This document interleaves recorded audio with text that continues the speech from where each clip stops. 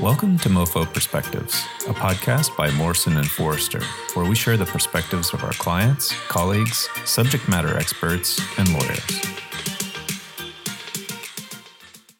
Hello and welcome to MoFo Competition, a podcast series where MoFo's antitrust lawyers will discuss current trends in antitrust and give tips on how to navigate today's shifting competition law landscape. Today's podcast is the second of a two-part series focused on antitrust risk in the government contract space. In the first episode, we talked about the DOJ's new enforcement initiative focused on government procurement and the types of red flag conduct you should be looking out for. Now, in this second episode, we'll focus on the criminal and civil penalties and exposure you face for antitrust violations, as well as proactive steps that you can take to improve compliance and protect your company. Welcome. My name is Bonnie Lau, and I'm an antitrust litigation partner in MoFo's San Francisco office. I focus on government enforcement actions and defend civil and class action litigation involving price fixing, bid rigging, market allocation, and monopolization claims.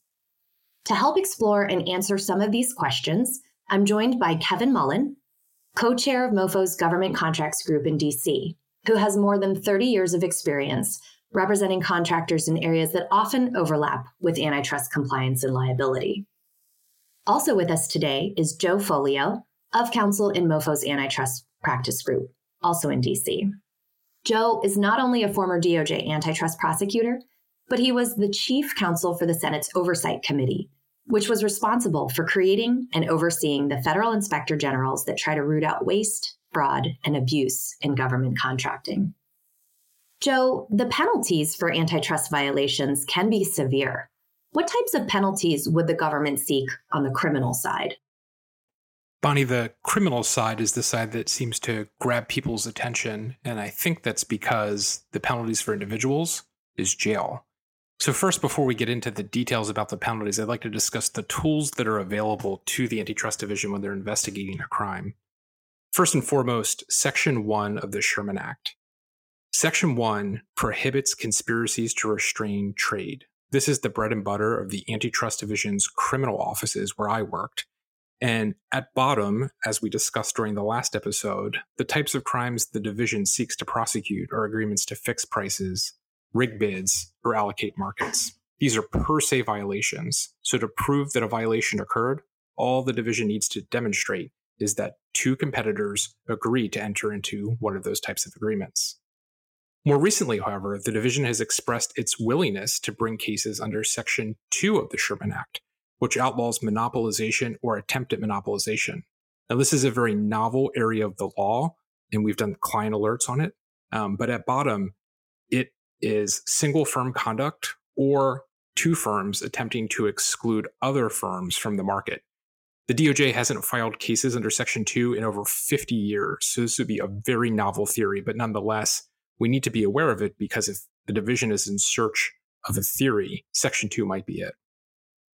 In the course of its investigation, the division also may charge related crimes, such as false statements. So if a company is being investigated and an executive is interviewed by the FBI and lies, that could be a separate charge apart from the Sherman Act claims. Additionally, executives have been charged in the past for obstruction. When they find out they're being investigated and decide to delete their emails, that could add an additional criminal charge. And along the way, the division has charged other crimes, such as bribery or kickbacks or more general conspiracy crimes. So those are the various criminal tools that the division will use to charge both companies and individuals. And the penalties for them can be quite severe. As I mentioned, the primary focus is penalties for the individual executives. The maximum penalties under the Sherman Act for an individual are up to 10 years in prison and a $1 million fine. For companies, the maximum fine is up to $100 million per offense. However, the division has shown that depending upon how they couch and define the conspiracy, fines can and often do exceed $100 million for large conspiracies. Now, in addition to fines and jail for executives, the division has also imposed corporate monitorships on companies. So even if a company is able to resolve with the division and pay a fine, they may also be saddled with an obligation for a period of years to respond to a corporate monitor, which imposes an entirely different set of obligations on them. But I think another interesting part of the criminal investigation, it doesn't stop there. criminal investigations almost always lead to parallel civil investigations, which, Bonnie, I know you have a lot of experience with. That's right. So another important source of exposure for companies is from the civil plaintiffs bar. And in civil cases, companies face the threat of treble statutory antitrust damages under 15 U.S.C. Section 15, as well as joint and several liability for all of the damages that result from the entire conspiracy. So not just resulting from that company's particular conduct. Joint and several liability also means that a single company can be on the hook for damages caused by all parties to the conspiracy without the right to seek contribution from other defendants. In addition, antitrust cases can be very expensive to defend, even if you emerge victorious, because they typically involve broad, expansive discovery and sophisticated economic expert analysis. Antitrust cases can also take years to resolve and may involve several different types of classes, such as direct purchasers, indirect purchasers, all the way down to end payor purchasers, and may involve numerous independent suits filed by direct action plaintiffs seeking a better recovery than they might receive as members of the class. Kevin, what about qui tam damages? Well, when we're talking about civil fraud, Bonnie, whether the case is brought by the government or a qui tam relator, a contractor can face damages calculated as the sum of two components. The first component, you treble the damages incurred by the government. That is 3 times the added amount paid due to the fraud, plus the second component of damages, which is a penalty of $5,500 to $11,000 for each separate false claim. This is each invoice submitted to the government. So you can see with those two components, the dollars for the penalty can add up very quickly. For example, if the fraud has continued for some time during contract performance, the second component of the damages calculation can include dozens or even hundreds of invoices with penalties associated with each and every invoice. In addition, Section 4A of the Clayton Act provides a right of action for damages, that is, treble damages and costs, including attorney's fees, for any person damaged by a company's violation of the antitrust laws. So for the purposes of the statute, a person can be the federal government, a state government, a company, or an individual. This means a contractor could face multiple lawsuits from the government, qui tam relators, other third parties, typically those would be competitors, for fraud-related antitrust violations. There also are other severe consequences beyond damages for contractors accused of False Claims Act violations, including antitrust violations like bid rigging or other instances of fraud. Perhaps the most serious of these, especially for companies whose business is dominated by government contracts, is the potential for suspension and debarment from all government business. In many instances, this can be a death blow for the company. And if a company survives a suspension and debarment proceeding, it's often required to engage an independent corporate monitor, like Joe mentioned, for some number of years to satisfy the government's standards for legal compliance. So let's turn now to what companies and executives should do to minimize the risk of being investigated or held liable for violations. It's critically important to be vigilant and protect against potential violations by taking affirmative steps, such as implementing internal audits and compliance programs. With respect to audits, when we conduct an internal audit for your company, what we do is assess the weaknesses and identify risk and compliance gaps. So we first help identify the functions and the business people within the company who are the most likely to have contact with competitors, especially those with authority over pricing, sales, or product offerings. And as we noted earlier, labor markets are a heightened area of enforcement risk. So now HR and recruiting employees should also be included in this audit procedure. It's also important to be circumspect if your company participates in trade associations, standard-setting organizations, and joint ventures, really any place where you are spending quality time with competitors in your space. And above all, the importance of the personal audit for your company is that the program will become appropriately tailored to your particular antitrust risk and identify any historical problems. In addition, we can also help you craft and implement a robust compliance program and compliance trainings for the relevant employees. Now, I hope in our discussion of the prior conduct, you already see the value of a strong compliance program. But just to underscore the point, it really helps you minimize the risk of civil or criminal competition violations, minimize the risk of criminal charges or embarrassing indictments, minimize the risk of significant fines, and really enable the company to demonstrate to enforcers in good faith that you have attempted to avoid violations, and you can pursue options like the one Joe discussed of obtaining leniency from enforcers. Kevin, what are the types of compliance issues that you recommend to your government contracts clients? Well, Bonnie, a company's compliance program is its frontline protection from antitrust and fraud exposure. And the company's in-house legal personnel and its contracting personnel are key to this protection. There are a few critical measures a company must take, in my view, to remain vigilant in the pursuit of consistent, reliable corporate compliance. As you explained, internal audits can help locate the vulnerable spots in a company's operations. With regard to antitrust compliance in particular, I have two specific additional suggestions. First, a contractor should require legal review and approval by either in-house or outside counsel of any collaborative activity with competitors and any exclusive agreements with prime contractors, subcontractors, suppliers, or technology providers. Second, a contractor should conduct a deliberate antitrust review during the course of any opportunity capture initiative. That is, once the contractor has identified a government solicitation it intends to pursue, the company, with the help of in-house or outside counsel, should perform an analysis of the competitive environment and the members of its team, that is, the JV members, teammates, subcontractors.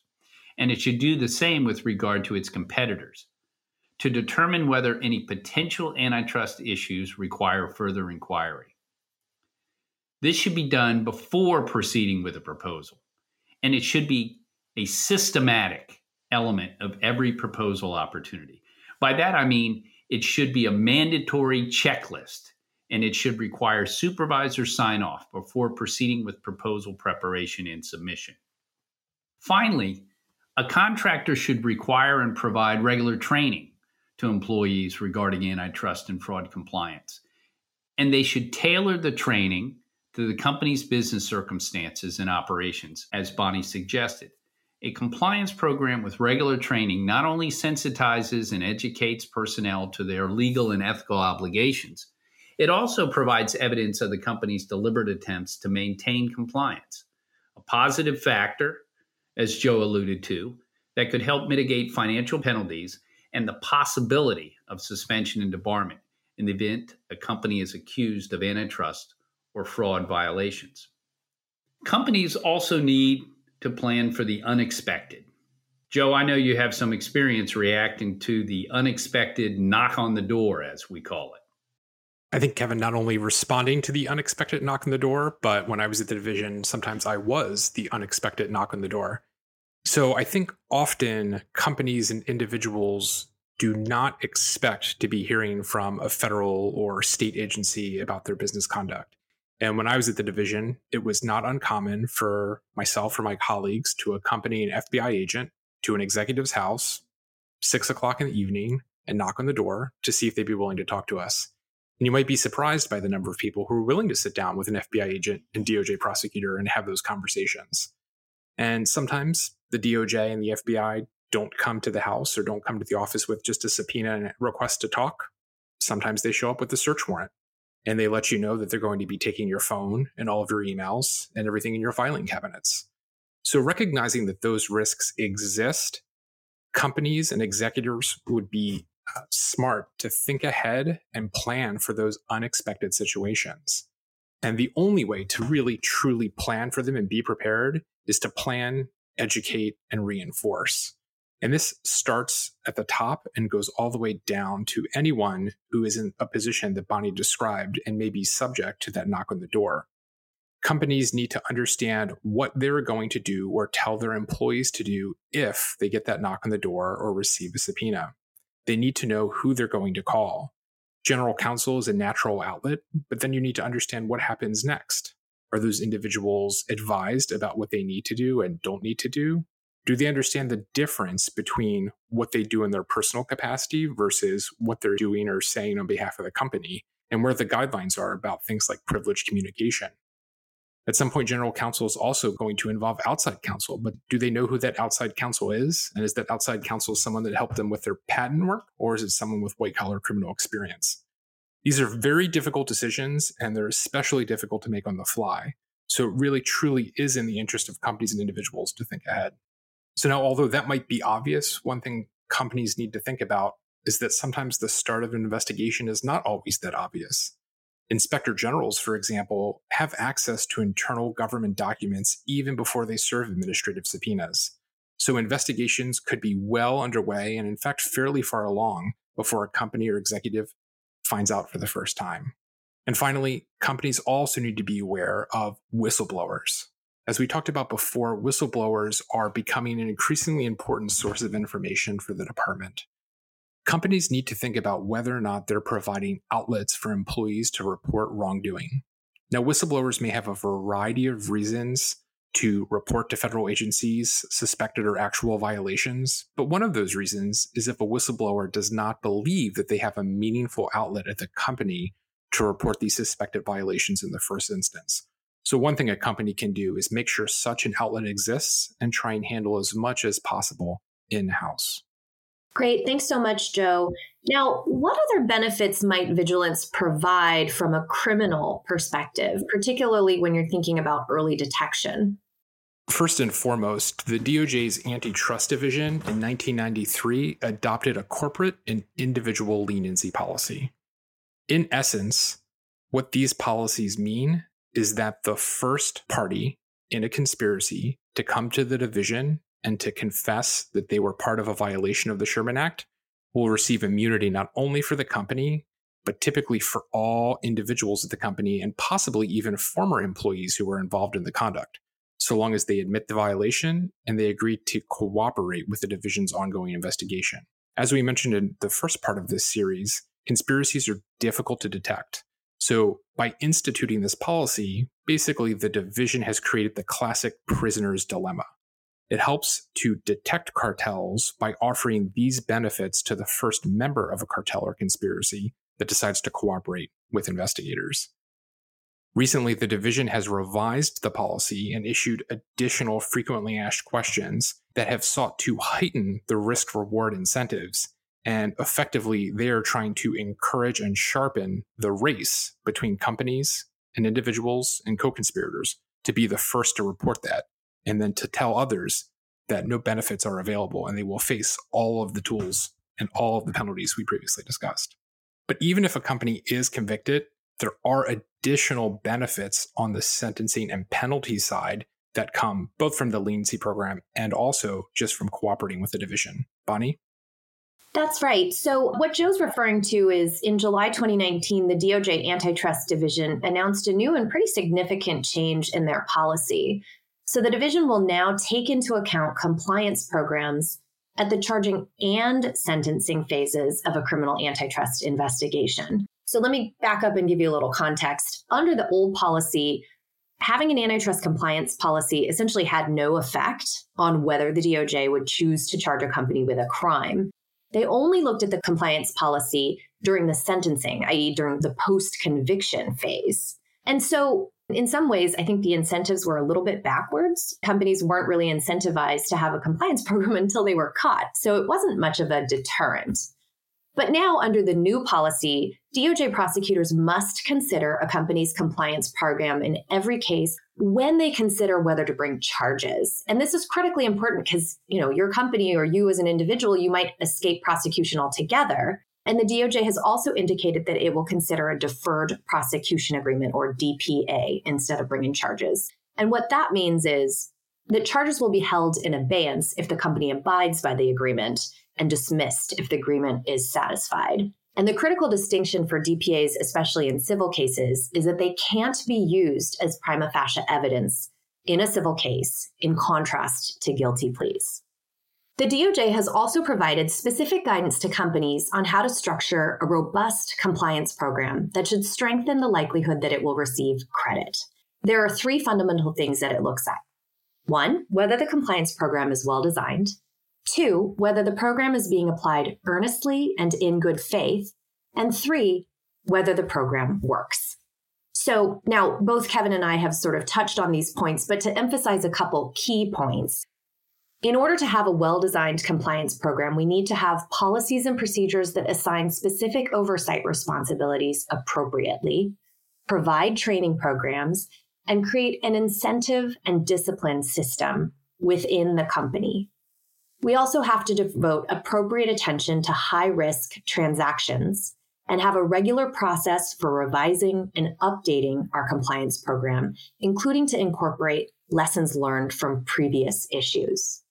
Next, with respect to whether the program is being applied earnestly and in good faith, the company needs to demonstrate that it is dedicating appropriate resources and attention to the issue.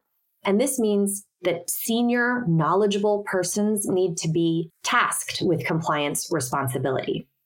Compliance officers also have to have access to appropriate data and information, and there has to be consistent application through well-established and well-resourced reporting and investigations. And then finally, whether the program works. The DOJ is going to consider whether the conduct in question was detected and reported in a timely manner, that investigative resources were provided, and remedial measures undertaken. There has to be fundamentally an honest and adequate root cause analysis of the problem. Thanks everyone so much for joining us for this episode of MoFo Competition. Please make sure to subscribe to the MoFo Perspectives podcast so you don't miss an episode. If you have any questions about what you heard today or would like more information on this topic, please visit mofo.com/podcasts. Again, that's mofo.com/podcasts.